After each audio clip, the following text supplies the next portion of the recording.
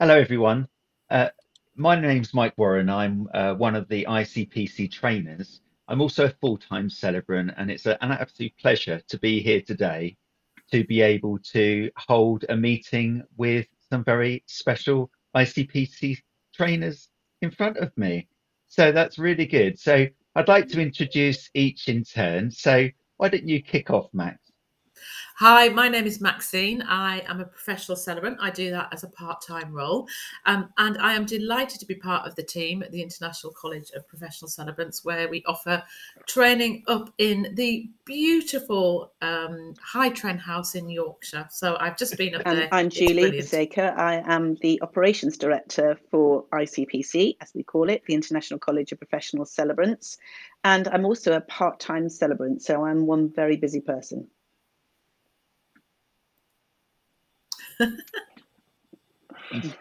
And if you weren't busy, Julie, you'd get bored. I'm Stuart Morris, and I'm a full-time celebrant, and I also am the founder of the International College of Professional Celebrants. So, as these three are fond of saying, it's all my fault. That's always. No, it's a pleasure, an absolute pleasure, Stuart. You know it is. Well, we've got together today to talk about different things. It sort of follows on from maybe your journey to you may have looked at a previous podcast, Should I Become a Celebrant, which is really interesting to sort of hear all different people's perspectives. You may have gone online and chosen the quiz. And at the end of that, you've got to a point where you thought, I'm not really sure whether celebrancy is for me. And it's absolutely vital that you identify that at the early stage because you don't want to invest in loads of training and then realize actually celebrancy isn't for you. But it's important to find out maybe, identify why that's the case. If it's not the right career path for you, let's decide that now. And let's think about why a celebrancy training provider like ourselves would be discouraging maybe people from going into celebrancy. Well, we do a lot of encouraging, don't we? But we also have to recognize that some people, it's just not the right career path for them. They may not have the skills, they may not have the inclination, they may not have the finances, it just may be wrong for them. And it might be good for us to discuss today as we drink just over coffee some of those things that might be the things that could prevent people going down that particular route.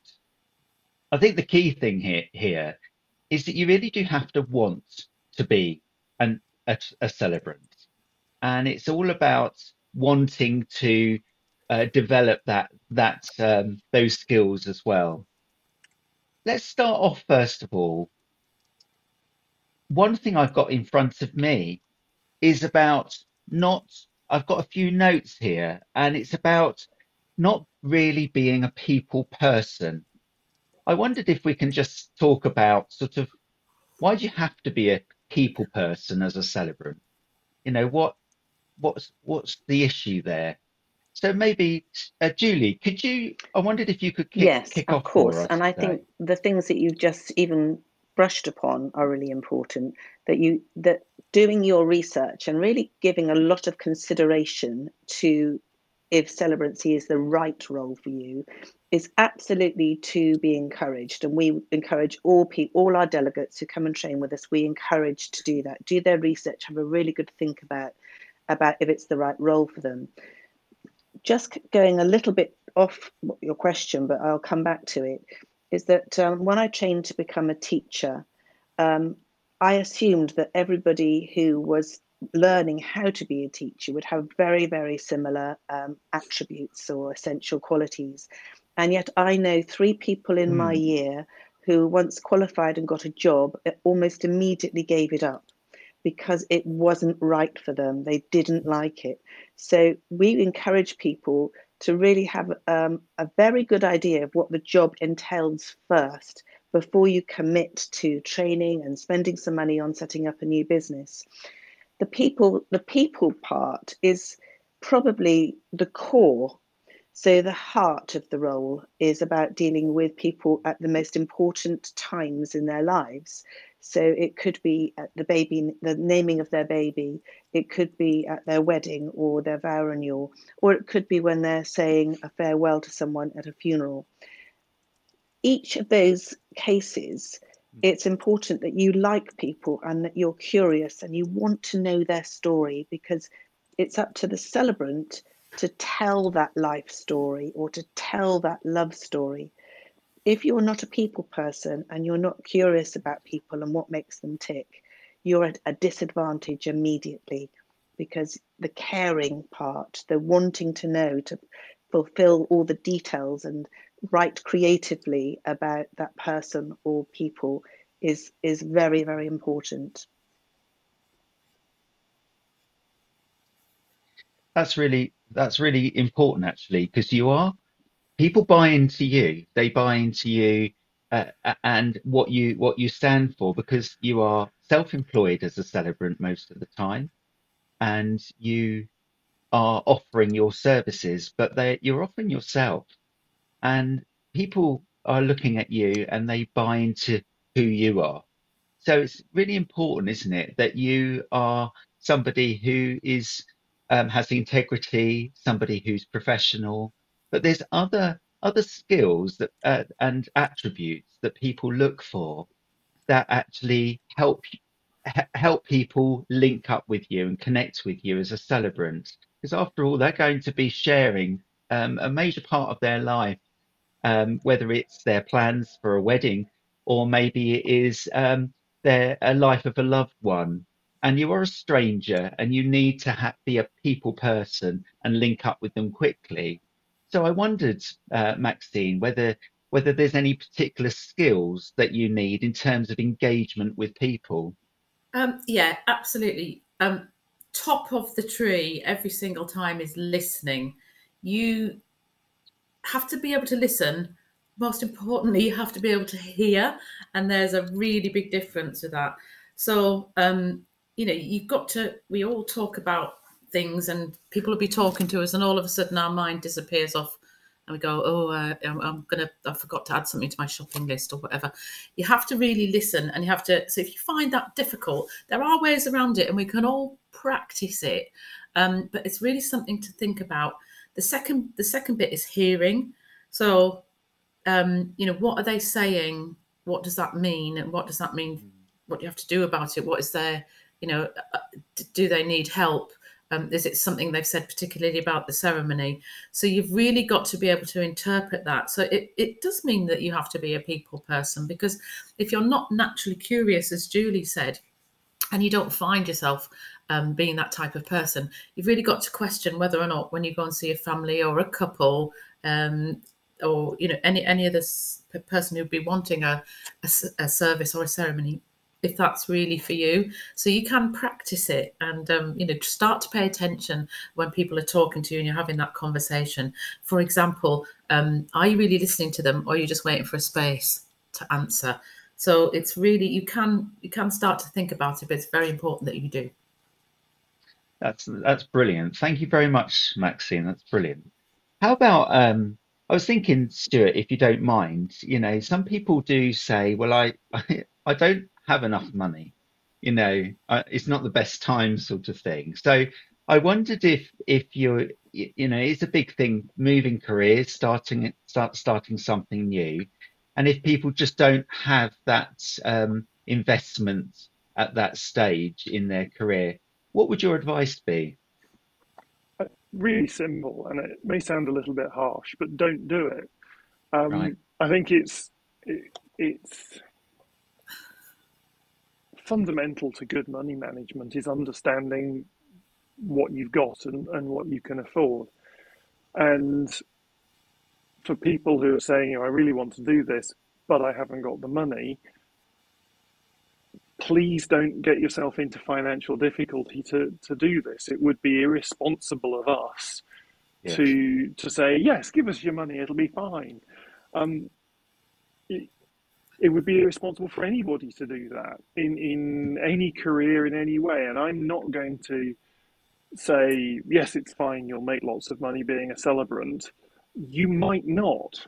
And so only go down this road, only spend this money if it's something you've saved up for and can afford to do. Because if it isn't, and you end up it taking 2 or 3 months more than you thought it was going to get your business off the ground, or you get cracking and actually you discover it's not for you, then that puts you into financial difficulty. And I don't want to be part of a process that puts you into financial difficulty. So I think that's a kind of a brutal but very honest answer is if you're struggling about it, save up for longer, do the course next year instead of this year, whatever it is, but do not put yourself into financial difficulty to change your career in any direction. Thank you, Stuart. So it's not just a I was just thinking what you were saying there, that actually it's not just about not having enough money for training, but also it's your life as well and your career. And it's about also when you trained, do you have enough money to be able to live day to day? And it's a decision that you make on your own sometimes, and sometimes with your partner and your family. And it's a big life-changing thing. So you need everyone around you, don't you? Yeah, So and in a way, think, we're trying to put you off, because when you come, we want you to be sure that you're in the right place. yes, absolutely. And doing that is really important, isn't it? Sort of making sure that you've thought through all of those steps about financial management as well, making sure that it's the right thing for you to do. And this is what this podcast is about, just making sure that this is the right step for you. I mean, we are a training provider of celebrancy, and it's an unusual podcast to do. Why shouldn't you become a celebrant? I mean, it's unusual. However, it's important to actually weigh up those skills and if Mike, if you're you at the don't mind right me, time in your life. I was just going to, But no, there's other, sorry to interrupt. yeah, I sorry, just felt it Julie. was really important to just link with what you were just saying about it seems a strange message. But I think that we are not Mm, a celebrant making factory. We actually want quality people with the right essential qualities coming in to be trained because they're going to be wearing our badges. They're going out into the world with an ICPC badge on. So we want to train the best people to be the best celebrants and to work within the ICPC family. That means if we have to put some people off because it's not quite a right fit, thanks, Maxine, not quite right, the right fit, then that's better that we do that. It's better for the profession generally, it's better for us as ICPC, and it's better for the individual celebrants who come in, who will then be working alongside people who have the same qualities as they do.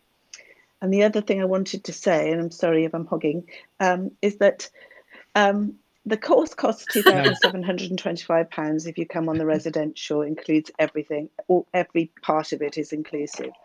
That's actually not a lot of money to set up a business. Okay, there'll be things like a website you might want to invest in, or there'll be some marketing materials. But really, even if you said it's £3,000, that's a very small amount to set up a business. So that's actually a big plus. mm, But as you have rightly said, Stuart, it's not just about the initial amount, it's about waiting for that business to start creating the money. And so, therefore, it has to be thought about for, 6 months, probably, I would say. Think, how am I going to survive for 6 months?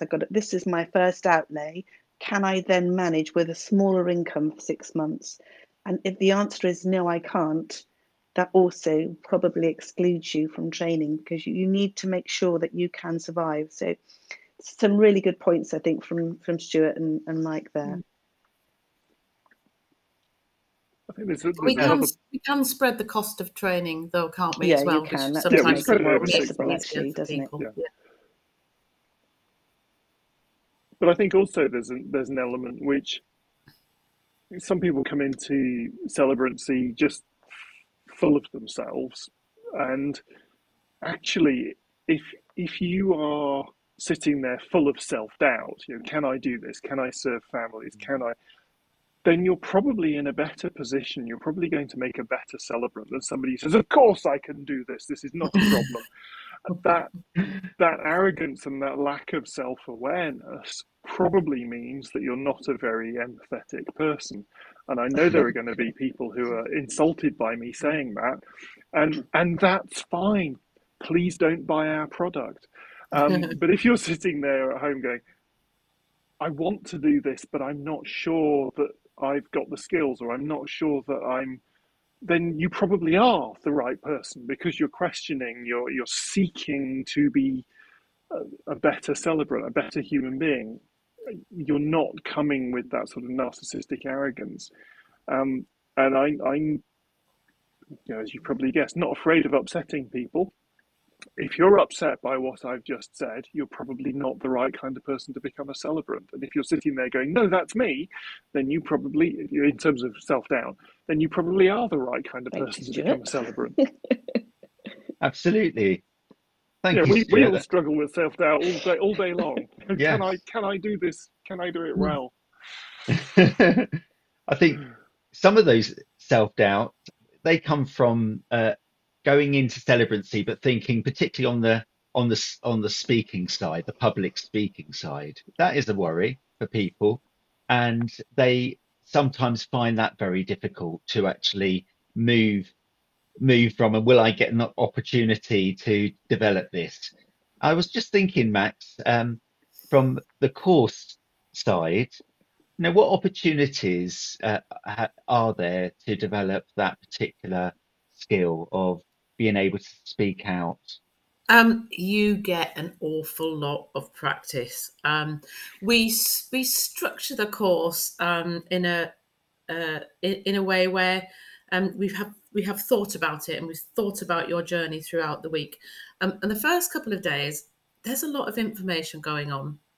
But again, it's the foundations and the building blocks. It's have I got the tools and the methodologies and the approach? Do I?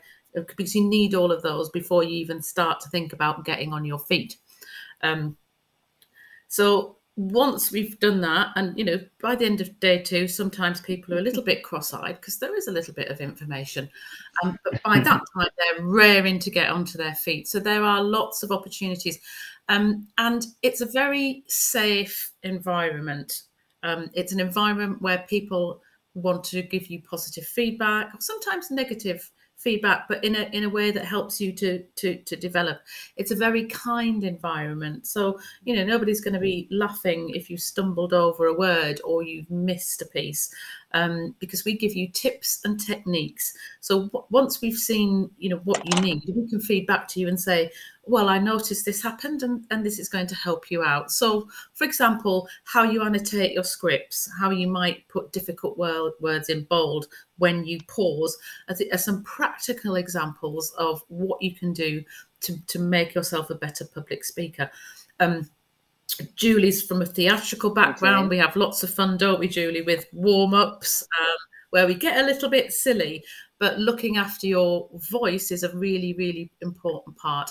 We'll talk about how you deal with nerves, and then we'll give you opportunities to practice. So it starts in little short bits throughout the week, and you build up to the end of the week to deliver your eulogy. And it is such a rewarding thing for the trainers to see, because we've seen people coming in from being nervous, especially around public speaking, to getting up there on their lectern, standing, looking confident, and delivering a beautiful eulogy. So we will take you on that journey I'm with reminded lots and lots immediately of support. of somebody who That's was very amazing. worried about public speaking because they had a stutter.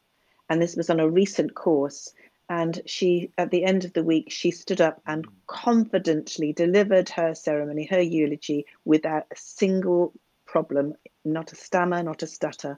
And she got a big round of applause because she'd learned ways of doing it, of techniques that meant that she didn't worry about it at all. So that was a great story. That's brilliant. That's really good. So there's a lot to look forward to on our ICPC course that we run. But going back to the original question about some of those things that you might be worried about or why you shouldn't go into celebrancy. Um, some people come into celebrancy. I've met one or two that want to come in, and there's no passion there at all for the actual role, and all they want to do is that they want to make money. So I wonder, Julie, what would you say about to people like that? Is it Does a such a get thing rich exist quick anywhere, scheme Mike? here? That's what I want to know. Um, Not at all. I think if your prime motivation is to make money quickly, this maybe isn't quite the right role for you. I think talking to the delegates who come and train with us, they share a passion for people and for wanting to make a difference in people's lives. So I think that's far more of an element than the get rich quick. I'm going to make loads of money. Saying that, Yeah. we also have examples people we have trained who have gone out hell for leather, if you like, and have built their business up extraordinarily quickly and are making very good money and have got a name for themselves and are doing very well. Thank you very much. I would say more people run it alongside other jobs, run it part time, have come to it in later life, so don't depend on that money and want to do it at their own pace. So I think with whatever journey you are on in those examples, celebrancy can fit in with your lifestyle. But I think the one it won't fit in is the get rich quick. No, that's brilliant. Thank you very much, Julie. That's great. So one thing in our week that we train with or train to is about those difficult deaths, difficult subject. But some people don't want to go into celebrancy purely on that reason. They don't want to talk about death, and they may find it just too challenging, maybe because of personal experience. Although obviously on our course that we provide, we are covering all ceremonies, weddings as well. But if people don't want to talk about death, is that a big stumbling block? Oh, who would like to answer that? Shall I pick that one up?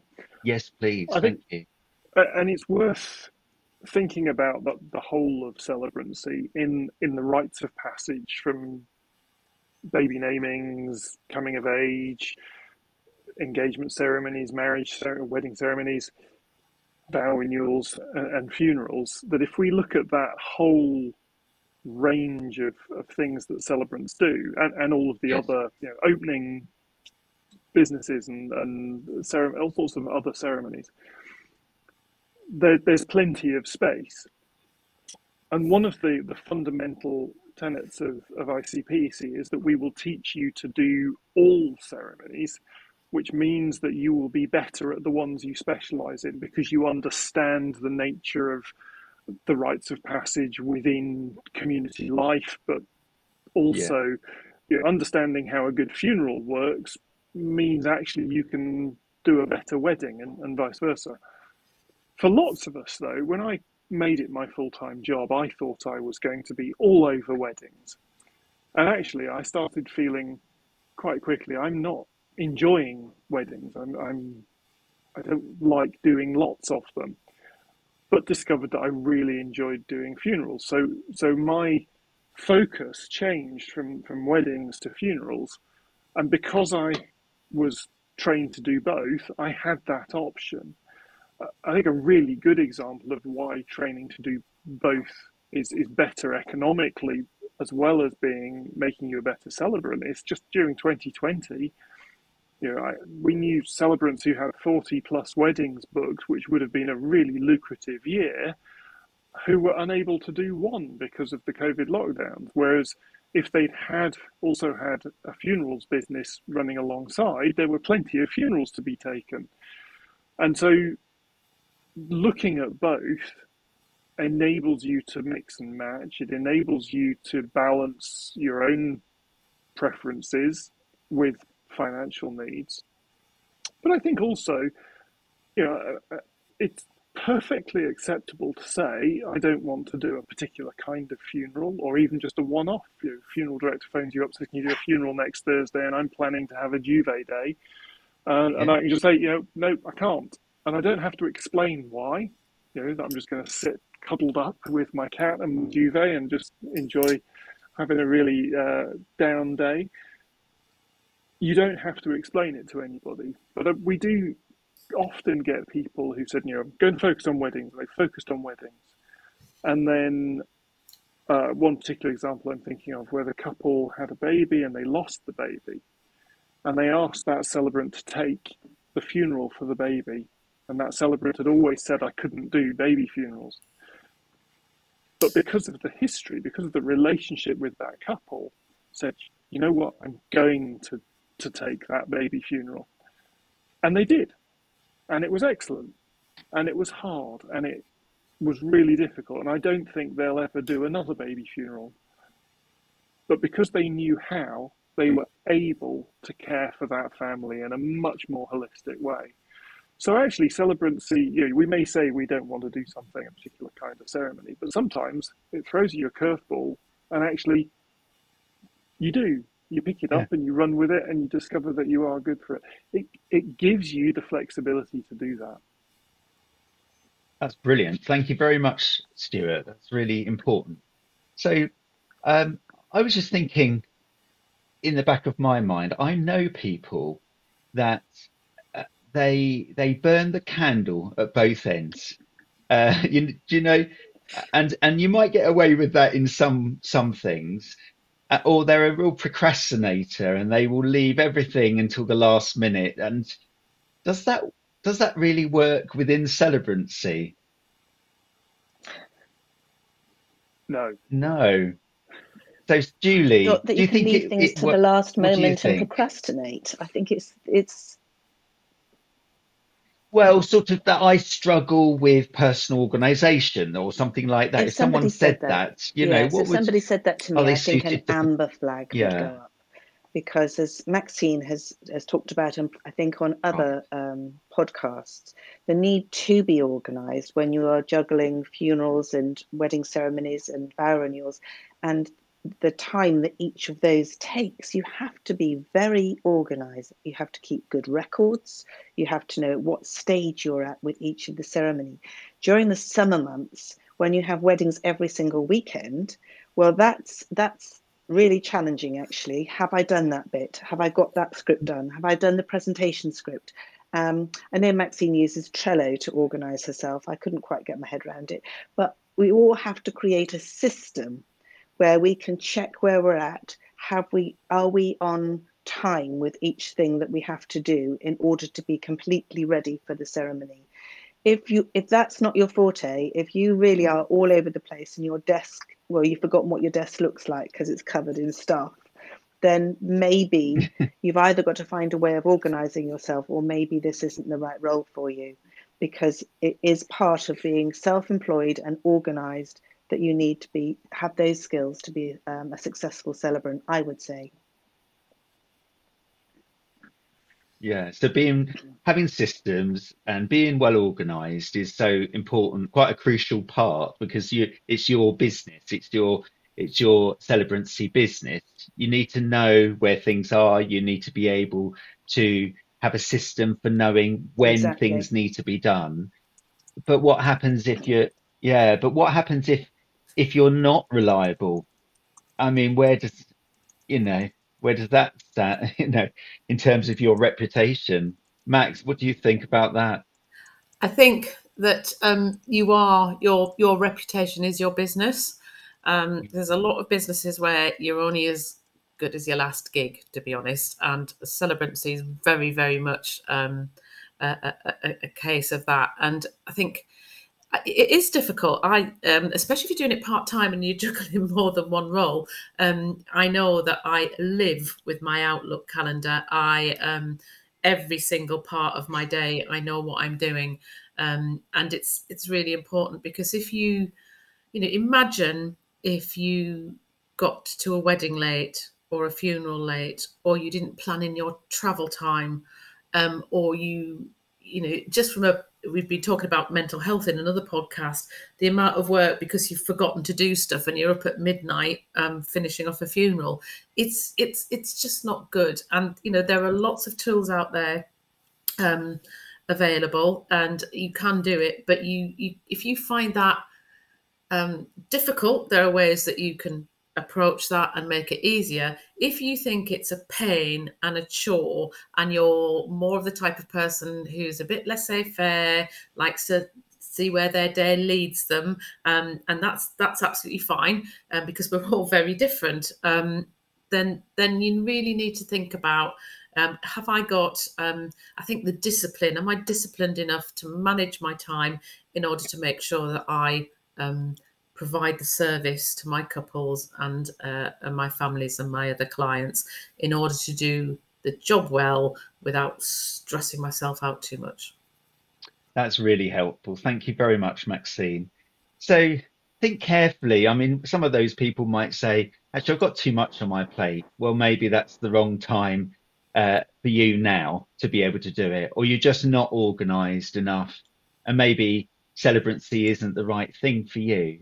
Maybe the money is not in the right place and you're not quite ready for that commitment at the moment. Or maybe you struggle with death and talking about that and supporting families because of your challenges in life.